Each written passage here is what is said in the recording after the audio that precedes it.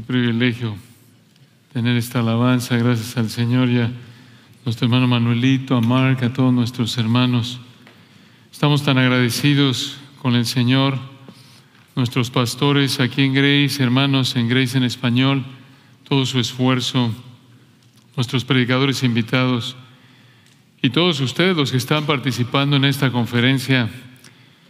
Esta es la sesión final, la número 8, como ustedes saben, y si ustedes son como el boxeador al que ya golpearon 7 rounds y llega al 8º round, ya solo hay que darle un toquecito y queda noqueado. Así que entendemos si alguno de ustedes cae noqueado por el sueño antes de terminar esta sesión. No les voy a hacer como Josías me contó que le hice una vez a una joven y un joven, hermanos queridos, y estaban en México, él y Cristal, sirviendo como misioneros, y Josías les estaba dando un estudio prematrimonial. Y esta pareja llegó a casa de los Grauman y era ya tarde en la noche, y después de un día largo de trabajo y el cansancio ahí del tráfico en la Ciudad de México, y era tarde y se sentaron en un sillón ahí en la sala del departamento de los Grauman, y Josías empezó el estudio, y estos jóvenes estaban ahí en el sillón, prácticamente uno al lado del otro, quedándose dormidos. Y nuestro querido Josías, siendo el hombre amoroso y compasivo que es, se dio cuenta y empezó a bajar la voz.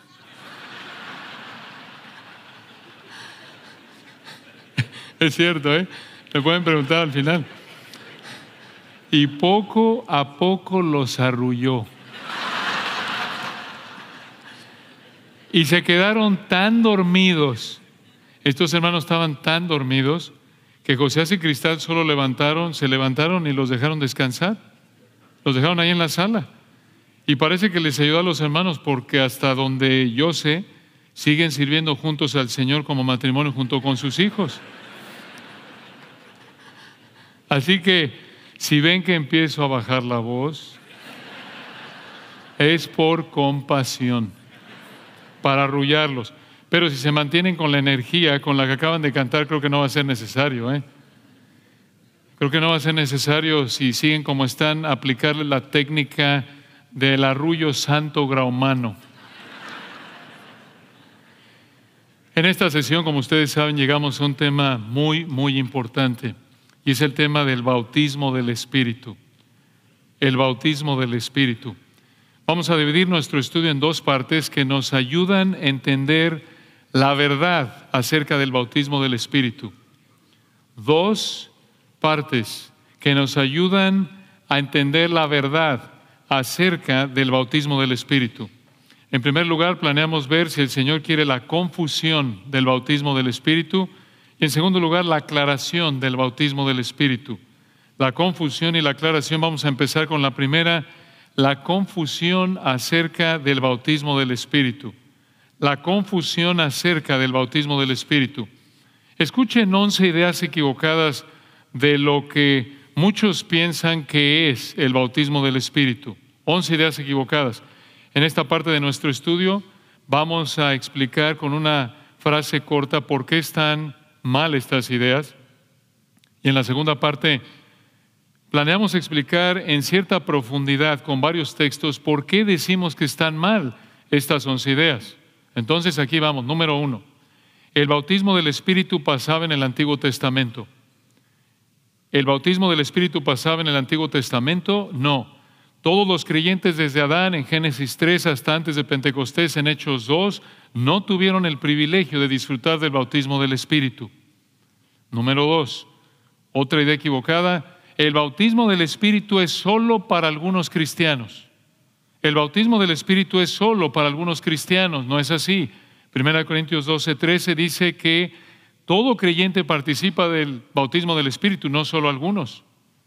Número 3. El bautismo del Espíritu es algo que pasa después de la salvación. El bautismo del Espíritu es algo que pasa después de la salvación. ¿No es así? Gálatas 3:2, entre otros textos, 1 Corintios 12:13 apunta a que sucede en el momento en el que el Señor nos salva mediante la fe, no después de salvarnos. Número 4. El bautismo del Espíritu es algo que puede realizar un ser humano como el bautismo en agua. El bautismo del Espíritu es algo que puede realizar un ser humano como el bautismo en agua. No es así. En Mateo 3:11 dice que el Señor es el que bautiza en el Espíritu. Ninguna persona fuera de Él puede bautizar en el Espíritu. Número 5. El bautismo del Espíritu se manifiesta en nuestra época hablando en idiomas, no antes aprendidos. El bautismo del Espíritu se manifiesta en nuestra época hablando en idiomas que no conocía la persona antes de que fuera bautizada en el Espíritu. No. Eso pasó únicamente, como lo explicó anoche Josías, solo sucedió al comienzo de la iglesia en el libro de los Hechos y pasó para mostrar que todo cristiano, escucha, sin importar su trasfondo racial, está al mismo nivel espiritual y que es parte del cuerpo de Cristo, que es la iglesia. Número 6, de 11, el bautismo del Espíritu es algo que sientes. El bautismo del Espíritu es algo que sientes, no es así. No hay nada en la palabra de Dios que indique que el bautismo del Espíritu se siente. Número 7, en nuestra lista, el bautismo del Espíritu ya no existe en nuestra época. ¿El bautismo del Espíritu ya no existe en nuestra época? No, sí existe. 1 Corintios 12:13 rechaza esa idea y muestra que el bautismo del Espíritu es para nuestra época. Número 8 de 11, el bautismo del Espíritu es lo mismo que el bautismo en fuego. ¿El bautismo del Espíritu es lo mismo que el bautismo en fuego? No, no lo es. Son bautismos diferentes, como vemos en Mateo 3:11. Número 9 en nuestra lista, el bautismo del Espíritu solo sucede cuando una persona es bautizada en agua. El bautismo del Espíritu solo sucede cuando una persona es bautizada en agua. No hay indicación de esto en las Escrituras. Podría pasar si la persona no fuera salva y en ese momento preciso el Señor la salvara. Número 10, penúltima, el bautismo del Espíritu es lo mismo que la llenura y que la morada y que el sello del Espíritu. El bautismo del Espíritu es lo mismo que la llenura, la morada y el sello del Espíritu. No es así, son diferentes. Y finalmente, número 11, el bautismo del Espíritu es algo que se repite. El bautismo del Espíritu es algo que se repite. No es así. 1 Corintios 12:13 lo presenta como un acontecimiento que sucede una sola vez. ¿Está claro? Oremos. No es cierto, hermano.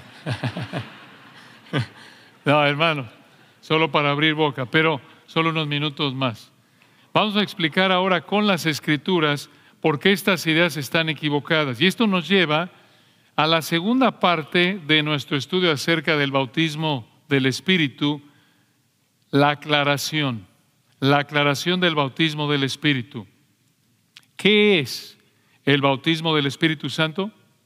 ¿Qué significa eso de bautismo del Espíritu Santo? Francamente no puedo mejorar la manera en la que lo dijo alguien. Escuchen esto y cito: el bautismo del Espíritu Santo es el acto de Jesucristo desde Pentecostés en adelante de colocar en la iglesia en el momento de la salvación a todo creyente verdadero. Lo repetimos, el bautismo del Espíritu Santo es el acto de Jesucristo desde Pentecostés en adelante de colocar en la iglesia en el momento de la salvación a todo creyente verdadero. Si el Señor quiere, vamos a ver varios pasajes para explicar esto con cierto detalle. Y empecemos en 1 Corintios 12:13. Si son tan amables de acompañarme ahí, 1 Corintios 12:13. Aquí en los versículos 12 al 31 recordarán que Pablo usó el cuerpo humano para que los corintios entendieran cómo debían servirse unos a otros en unidad. Y en 1 Corintios 12:13, Pablo siguió hablando de esta unidad, pero también explicó que el Espíritu Santo es el responsable de que todos, como cristianos, podamos estar unidos en este cuerpo de Cristo. Y vean lo que dice aquí el texto, 1 Corintios 12:13. porque por un solo espíritu fuimos todos bautizados. Bautizados, pasivo en el griego, esto es, alguien nos bautizó, fue el Espíritu. El Espíritu, dice ahí, por un solo Espíritu fuimos todos bautizados. Bautizados significa, a partir del griego, sumergidos, zambullidos. Va a decir, oh, ya empezó el bautista. No, hermanos, esto es lo que dice en el griego. Bautizados, del griego, a partir del griego significa sumergidos, zambullidos. Hemos sido aquí hechos parte de la idea. Somos colocados, somos inmersos. Vean en qué, versículo 13, porque por un solo Espíritu fuimos todos bautizados en un cuerpo, sean judíos o griegos, sean esclavos o libres. Y a todos se nos dio a beber, otra vez pasivo. Y esto que se nos dio a beber es una manera simbólica de decir que se nos ha dado al final del versículo 13, un mismo espíritu. Esto significa que todo cristiano genuino recibimos al Espíritu Santo. Esta frase al final, a eso apunta, se nos dio a beber de un mismo espíritu. Observen, hermanos, que esto es para todos. No importa si en ese entonces eran judíos o griegos, esclavos o libres. En otras palabras, no importa tu estatus o nivel socioeconómico antes de haber venido a Cristo. Escucha, hermano, no importa dónde naciste. No importa tu piel, no importa qué color de piel tienes, no importa tu ingreso, no importa tu trabajo, no importa tu apellido, no importa tu estatura, ni idioma, ni escolaridad. Como cristianos, todos fuimos bautizados por el Espíritu, no solo algunos. Y esto habría confrontado la manera de pensar mundana, soberbia de los corintios. Algo de esto tocó nuestro hermano Alex en la mañana. Esto habría confrontado la manera mundana, carnal, que tenían los corintios, soberbia, de exaltar a algunas personas por encima de otras. Y esta verdad de que todos fuimos bautizados por el Espíritu y de que todos recibimos al Espíritu, nos recuerda que todos somos iguales ante Dios. Esto va en contra de la tendencia otra vez corintia, carnal, incluso que manifestamos en la actualidad muchas veces en nuestra carnalidad. Esto va en contra de la tendencia pecaminosa de tener jerarquías o grupos élite en la iglesia. Esto derriba la idea equivocada de pensar que el bautismo del Espíritu viene después de la salvación y que solo es disfrutado por algunos cristianos. Escuchen, a la luz de 1 Corintios 12:13, esto es un error, porque vean el texto de nuevo.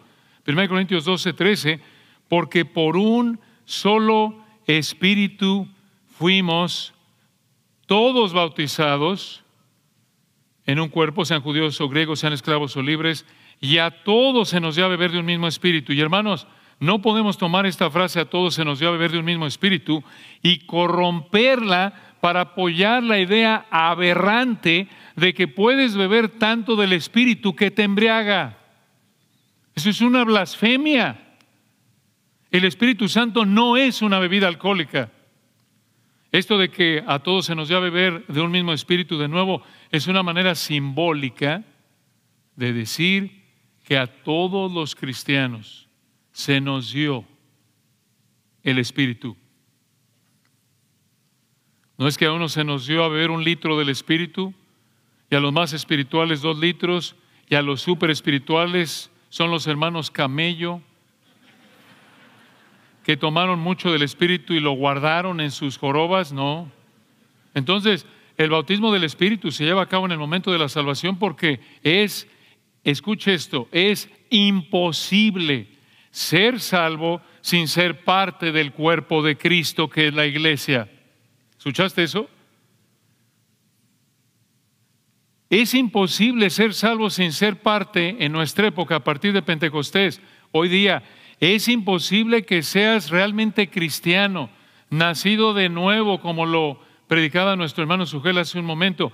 Es imposible que el Espíritu Santo te haya regenerado, iluminado, te haya hecho nacer de nuevo y que no seas parte del cuerpo de Cristo. Es imposible, según 1 Corintios 12:13. Seguramente, al igual que Varios de ustedes, hace años conocí a personas, como seguro las han conocido ustedes. Yo tenía como 16 años de edad, yo sé, ya llovió. El siglo pasado, literal, conocí a dos jóvenes en México con prótesis. Uno, un compañero en la escuela, tenía un ojo de cristal y otra persona, otro joven que conocí, tenía un pie de plástico. Sus prótesis les ayudaban mucho. Pero en la iglesia, hermanos, en el cuerpo de Cristo, no hay hermanos prótesis. No hay hermanos prótesis. No eres de plástico y estás ahí pegado al cuerpo de Cristo sin vida. Imposible. Escucha, si el Señor te ha salvado, te ha bautizado por el Espíritu y te ha colocado en el cuerpo. Eso es lo que enseña 1 Corintios 12:13. Y observen de nuevo el texto, versículo 13, dice aquí que fuimos, de nuevo muy importante esto, porque por un solo Espíritu fuimos todos bautizados. De nuevo esto es pasivo, esto nos lo hizo alguien, no lo hicimos nosotros. Aquí dice por un Espíritu fuimos bautizados. Vamos a explicar qué es el medio del Espíritu, el Señor lo hace, Mateo 3. No tenemos que, en otras palabras, si esto es pasivo, escucha, no tenemos que buscar el bautismo del Espíritu, no tenemos que esperar algún tipo de experiencia, no tenemos que esperar algún tipo de sentimiento especial, como también hablaba Henry, esto se parece a la llenura del Espíritu en esto. Entonces, el bautismo del Espíritu, en el bautismo del Espíritu, de nuevo, el Señor te coloca en el cuerpo de Cristo y esto pasa una sola vez en el momento que el Señor te salvó. A partir de ese punto, disfrutas de la morada del Espíritu. Esto es, el Espíritu vive en ti. ¿O ignoráis que vuestro cuerpo es templo del Espíritu Santo? 1 Corintios 6:18, lo dijo Alex en la mañana. Él, el Espíritu, te es dado como garantía de tu salvación. Efesios 1:13-14. Este es el sello del Espíritu.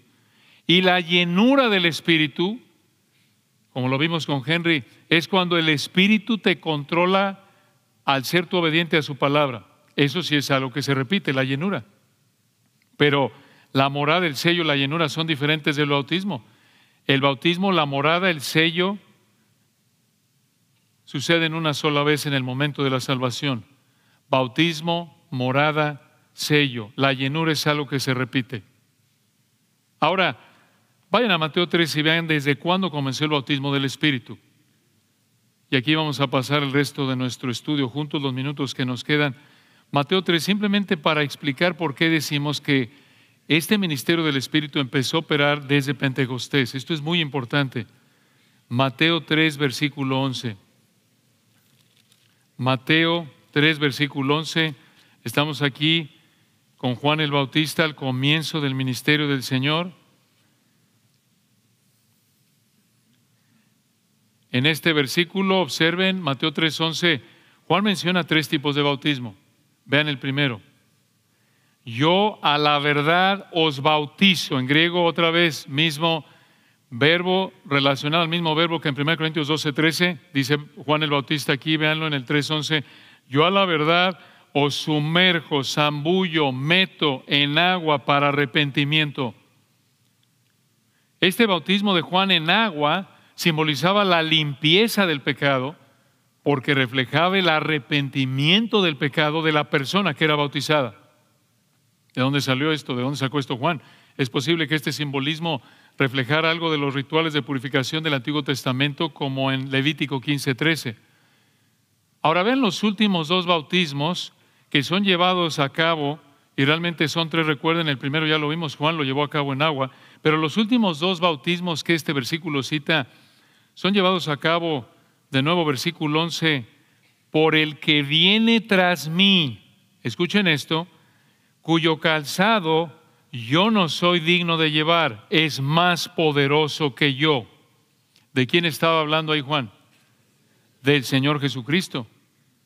Entonces los siguientes 2 bautismos que presenta este texto no son llevados a cabo por un ser humano como Juan, sino por alguien más poderoso que yo, específicamente el Señor Jesucristo.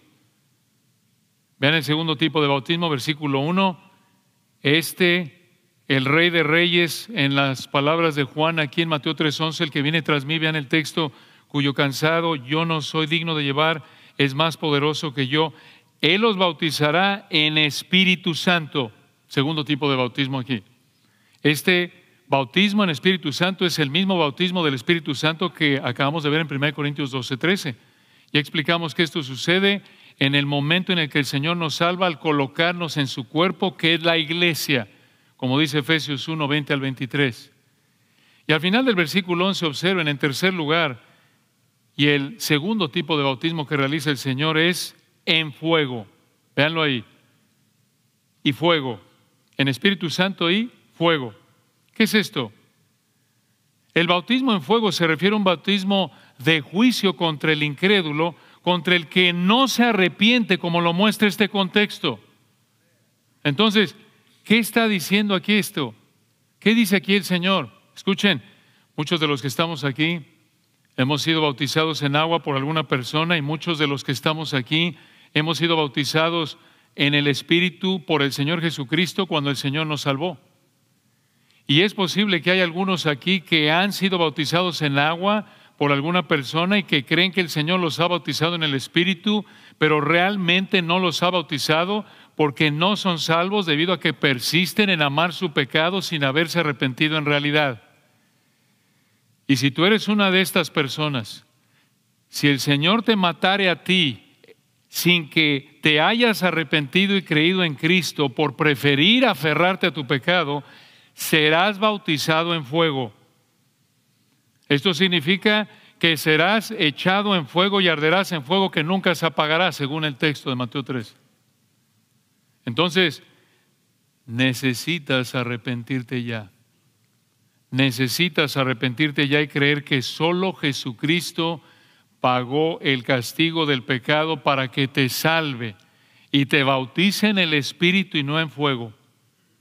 Y observen, hermanos, según Mateo 3:11, todo ser humano en la historia de la humanidad, a partir de que Adán y Eva pecaron, todos van a ser bautizados por Cristo. Esto es, en particular, todos los que no son salvos desde Génesis 3 hasta acá, que murieron sin Cristo y morirán sin Cristo hasta que el Señor regrese, todos ellos van a ser bautizados en fuego porque van a sufrir la pena de eterna perdición, separados de la gloria del Señor en el lago de fuego eterno. Y los salvos de la época de la iglesia vamos a ser y somos bautizados en el Espíritu Santo.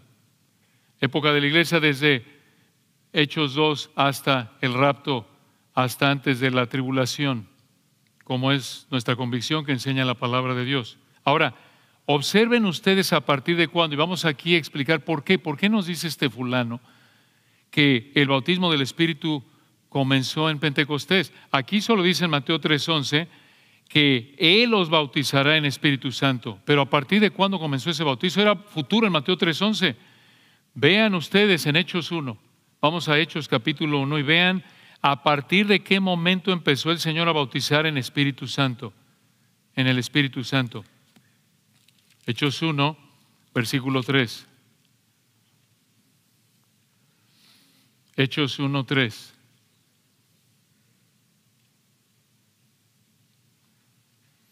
Recuerden que aquí el Señor ya había resucitado y dice aquí en Hechos 1:3, a quienes también, a los 11 apóstoles del versículo 2, después de haber padecido, hablando del Señor, se presentó vivo con muchas pruebas indubitables, apareciéndoseles durante 40 días y hablándoles acerca del reino de Dios. Y versículo 4, estando juntos, les mandó que no se fueran de Jerusalén, sino que esperasen, escuchen esto, la promesa del Padre, la cual les dijo, oísteis de mí.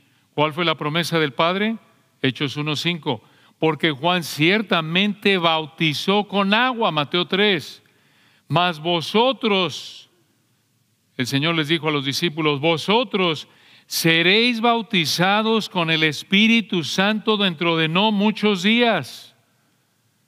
Entonces la promesa del Padre del versículo 4 es que serán bautizados con el Espíritu Santo, versículo 5, dentro de no muchos días.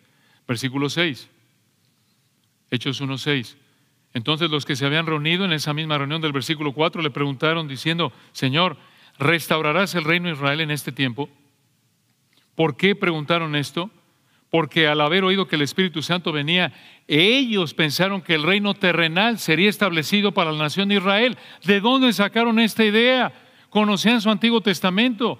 Ezequiel capítulo 36, Joel capítulo 2, entre otros textos, indican que el Señor prometió que la venida del Espíritu estaba ligada a la venida del reino terrenal. Y como aquí ya había pasado el sufrimiento en la cruz y había resucitado, parece que ellos pensaron que ahora sí establecería el Señor su reino.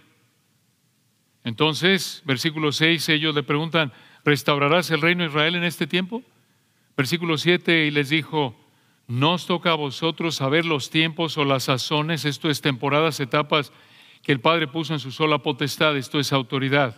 En otras palabras, sí, escuchen, sí, el reino terrenal literal viene para Israel, no lo negó, pero el tiempo exacto del establecimiento del reino aquí en la tierra no lo ha revelado.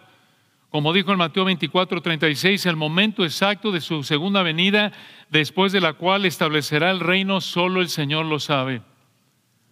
Pero versículo 8, Hechos 1:8, pero recibiréis poder, les dijo, cuando haya venido sobre vosotros el Espíritu Santo. Vean esto, hermanos, tan claro.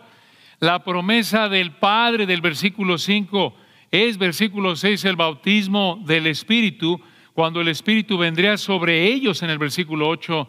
Esto pasaría no muchos días. En el versículo 5 dice, pero versículos 6 y 7, el reino no será establecido cuando viniera el bautismo del Espíritu, sino cuando el Padre lo establezca en el momento que solo Él conoce. ¡Qué maravilla! Es claro, claro en el texto, coherente con el resto de las Escrituras. Y versículo 8 de nuevo, vean, Hechos 1:8, pero recibiréis poder cuando haya venido sobre vosotros el Espíritu Santo. Y observen aquí algo vital: bautizarlos. Al bautizarlos con su Espíritu, también les iba a dar su Espíritu. Al bautizarlos con su Espíritu, también les iba a dar su Espíritu, porque dice el versículo 8, cuando haya venido sobre vosotros. Como lo vimos en 1 Corintios 12:13, es inseparable eso. Todos fuimos bautizados, a todos se nos dio a beber. ¿Para qué vendría el Espíritu Santo? De acuerdo con versículo 8, véanlo de nuevo. Pero recibiréis poder cuando haya venido sobre vosotros el Espíritu Santo y me seréis testigos. ¿Cómo? ¿Que antes no habían sido testigos? Sí, ellos ya habían sido testigos del poder del Espíritu a través de ellos. Lo vimos anoche con Josías. Fue a través de ellos que el poder del Espíritu los capacitó para ser testigos en la enseñanza, milagros que habían realizado, como dice Hebreos 2:4. Pero escuchen, la venida del Espíritu sería diferente. Ahora Él estaría en ellos a otro nivel de plenitud. Los capacitaría para ser sus testigos, para proclamar la verdad acerca de Cristo. En las palabras del Señor, lo vimos de nuevo anoche con Josías ayer, en las palabras del Señor, Juan 14:17, el Espíritu moraba con ellos, pero a partir de Pentecostés estaría en ellos. Y hermanos, esto es fabuloso, porque al igual que ellos como cristiano, Dios te ha dado su Espíritu Santo viviendo en ti. 1 Corintios 6, 19 y 20. Al igual que ellos, con esa misma capacidad que te da su Espíritu, tienes el privilegio y responsabilidad de proclamar las verdades de Cristo a los que te rodean. 1 Pedro 2:9. De anunciar las virtudes de aquel que os llamó de las tinieblas a su luz admirable. Por eso podemos andar en el Espíritu y no satisfacer los deseos de la carne. Pero vean ahora el cumplimiento de esto. Recuerden, esto era futuro, todavía en Hechos 1. Observen el cumplimiento en Hechos 2. Vean el cumplimiento de Hechos 1, 5 al 8 en Hechos 2. Hechos 2, 1 al 4. Hechos 2, 1 al 4. En Hechos 2, 1, cuando llegó el día de Pentecostés, estaban todos unánimes juntos. Versículo 2, y de repente vino del cielo un estruendo como de un viento recio que soplaba, el cual llenó toda la casa donde estaban sentados. Y en el 3 se les aparecieron lenguas repartidas como de fuego, asentándose sobre cada uno de ellos. Y en el 4 fueron todos llenos del Espíritu Santo y comenzaron a hablar en otras lenguas, esto es idiomas, como lo vemos en los versículos 5 en adelante, según el Espíritu les daba que hablasen. Dices tú, y esto es llenura del Espíritu, esto no es bautismo. Hay un aspecto de llenura aquí, sí, pero esta es la promesa del Padre, este es el bautismo del Espíritu. Y vamos a verlo en un momento confirmado en Hechos 10, Hechos 11.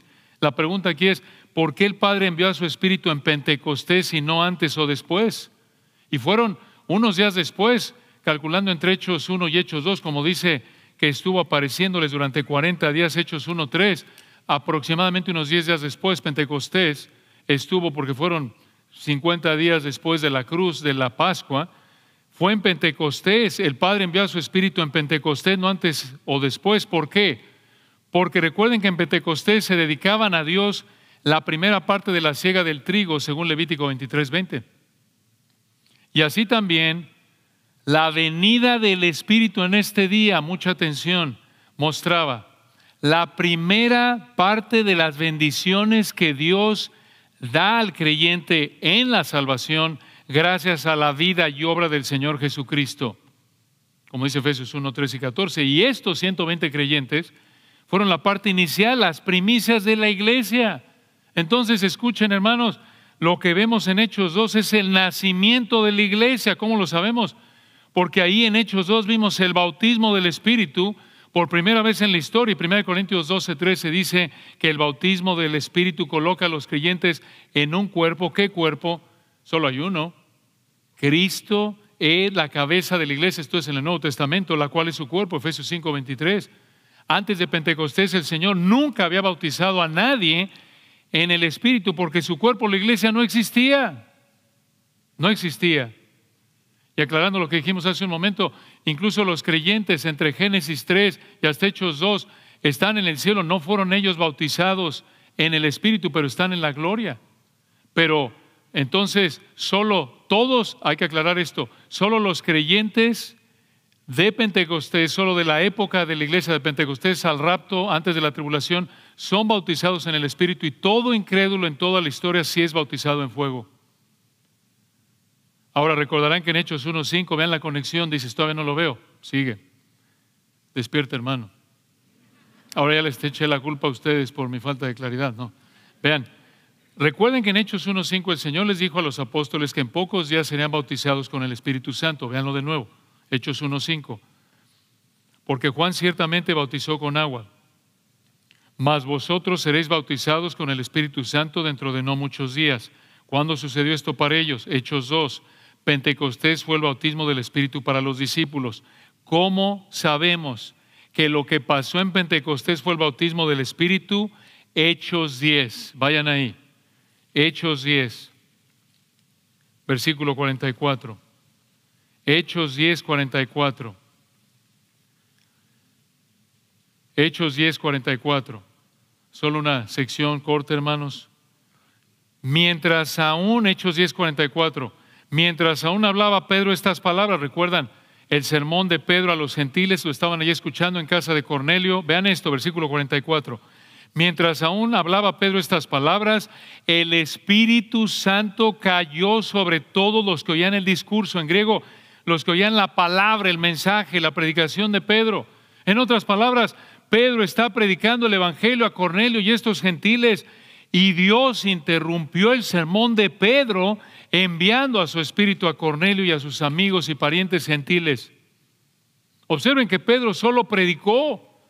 Él no dijo, ahora Señor, que venga tu Espíritu sobre ellos. Ninguno de ellos dijo, danos tu Espíritu, Dios. No. Fue Dios, dice el texto, versículo 44, mientras aún hablaba Pedro estas palabras, el Espíritu Santo cayó sobre todos los que oían el discurso.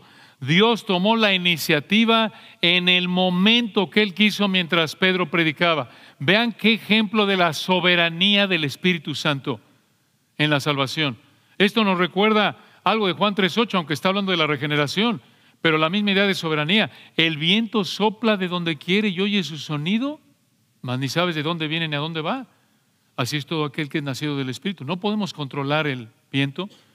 Nos encantaría decirle al aire, oye, ya basta, por favor, ya me llenaste la casa de polvo. No, ahora ya sóplale por allá, me estoy muriendo de calor. ¿Por qué no por acá? Pásale, mira, aquí está abierta la ventana, pásale, crúzale de aquí a allá para refrescarme la noche. No podemos. Santiago 1:18, Él de su voluntad nos hizo nacer por la palabra de verdad. De nuevo, está hablando de regeneración, pero vemos aquí también la soberanía del Espíritu Santo al actuar aquí en el bautismo del Espíritu. Vean ustedes versículo 45, Hechos 10:45.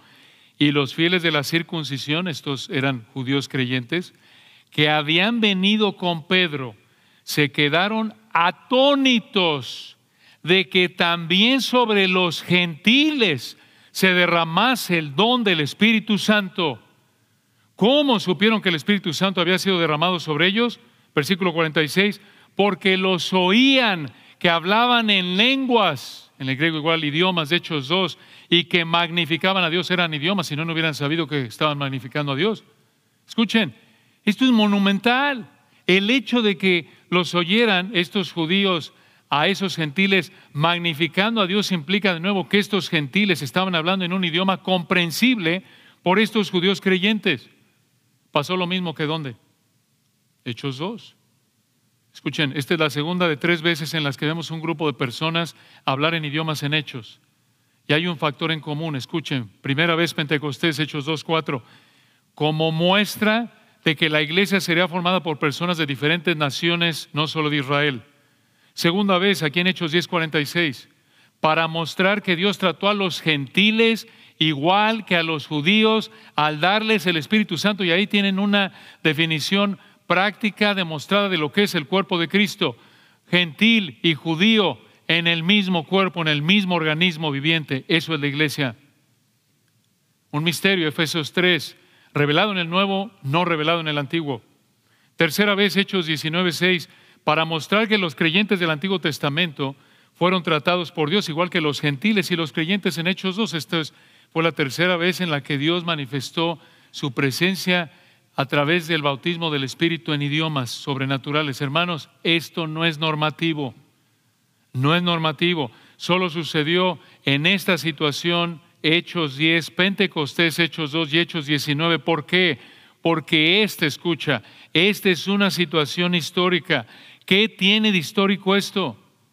Que aquí en Hechos 10, escucha, Dios le enseñó a Pedro que Dios estaba uniendo a judíos y a gentiles, estaba colocando a judío y a gentil al mismo nivel, estatus, mediante la muerte de Cristo en un organismo llamado la iglesia. Recuerden, habían prejuicios. Pedro dijo en esta visión, ahí atrás en Hechos 10, cuando el Señor le dijo, levántate y come en la visión, ¿recuerdan? De animales inmundos, y él siendo judío dijo, Señor, jamás he hecho eso. Lo que Dios limpió no lo llames tú inmundo. No solo abolió ahí las leyes alimenticias del Antiguo Testamento, sino que le enseñó primordialmente esto. Y luego llegó Cornelio y le dijo, ven, uno de sus siervos, y ahí les predicó el Evangelio. Esto es monumental. Por esta razón Dios demostró a Pedro y a los judíos creyentes que con él estaban, que los gentiles que habían creído en el Evangelio estaban al mismo nivel que los judíos que habían creído en el Evangelio. Por eso, hermanos, vean de nuevo, eso explica por qué, versículo 45, véanlo de nuevo, Hechos 10:45, los fieles de la circuncisión que habían venido con Pedro se quedaron atónitos de que también sobre los gentiles se derramase el don del Espíritu Santo.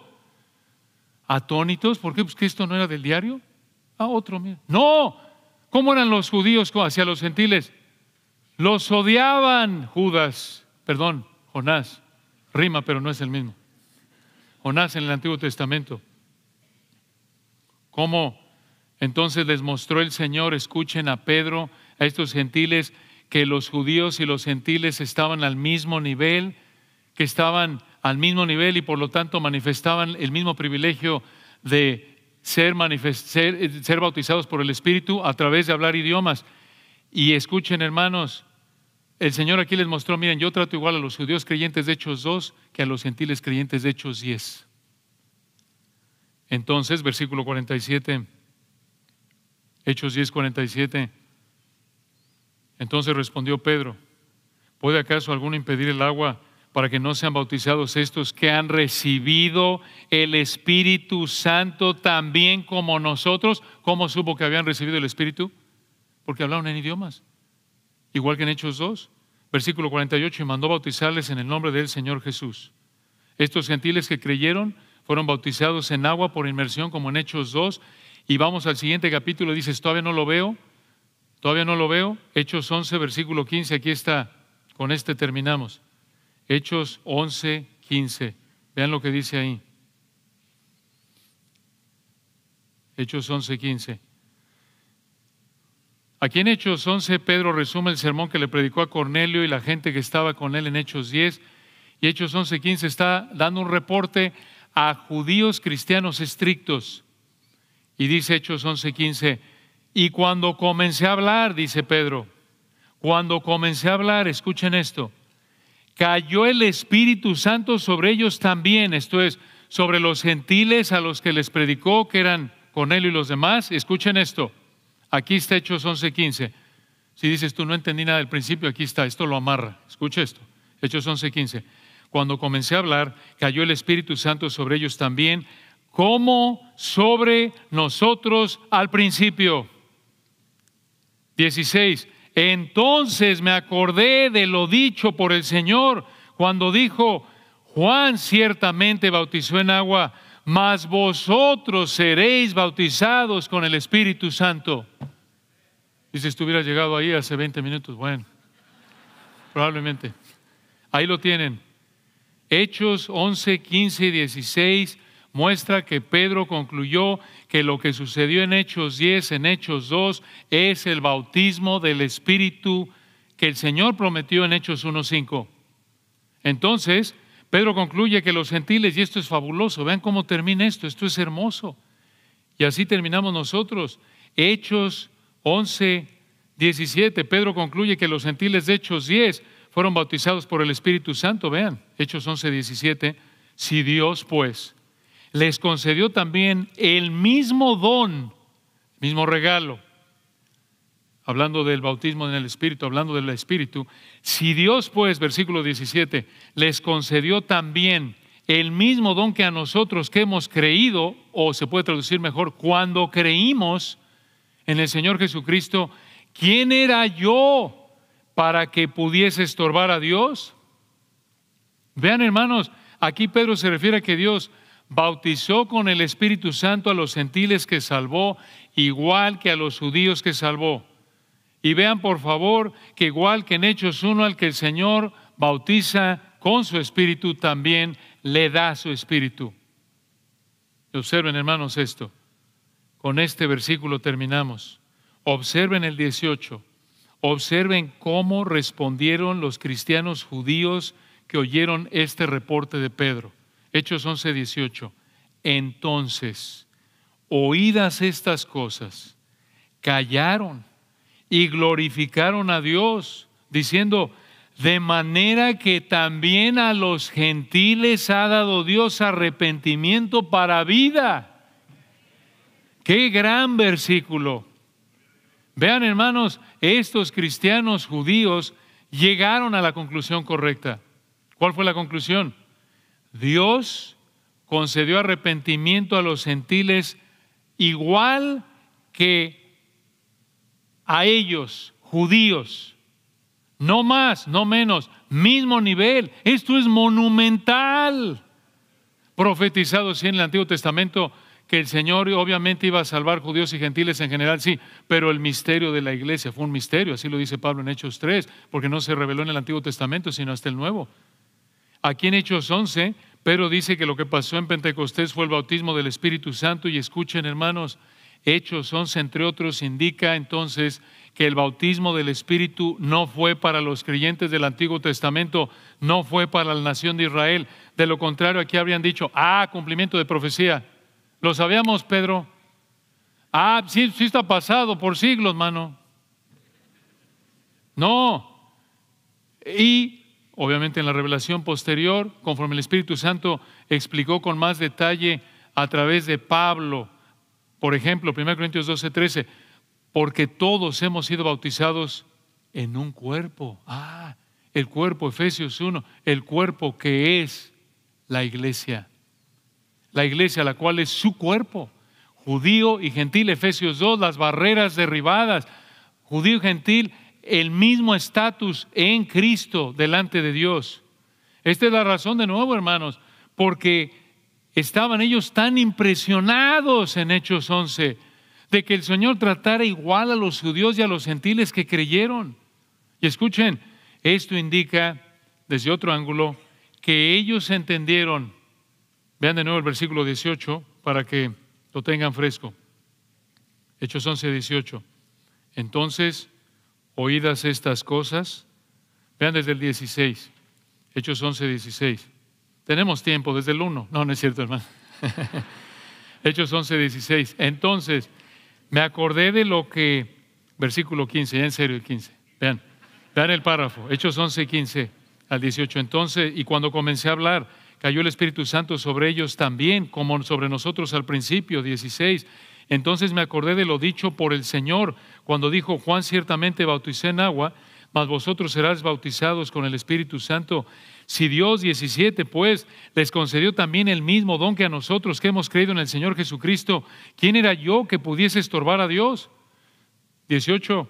Entonces, oídas estas cosas, callaron y glorificaron a Dios diciendo: de manera que también a los gentiles ha dado Dios arrepentimiento para vida. Escuchen esto.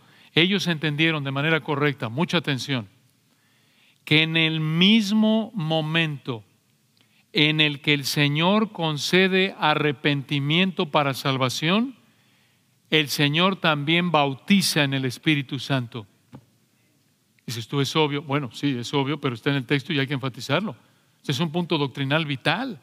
En el mismo momento en el que el Señor concede arrepentimiento para salvación, el Señor también bautiza en el Espíritu Santo. Y el hecho de que el arrepentimiento sea un regalo del Señor y por la obra del Espíritu capacita al pecador para arrepentirse, es confirmado por 2 de Timoteo 2, 24 al 26, 1 Corintios 12, 13, para otra vez afirmar, no sé que alguno nos acuse y diga: oye, estás tomando género histórico, narrativa de hechos y de ahí derivando teología. Bueno, sí, porque eso es lo que se reitera en las epístolas, a diferencia de los idiomas. Entonces, si tú eres cristiano, es porque el Señor te concedió arrepentimiento para vida. Y en el momento que el Señor te concedió arrepentimiento para vida, también te bautizó con el Espíritu Santo.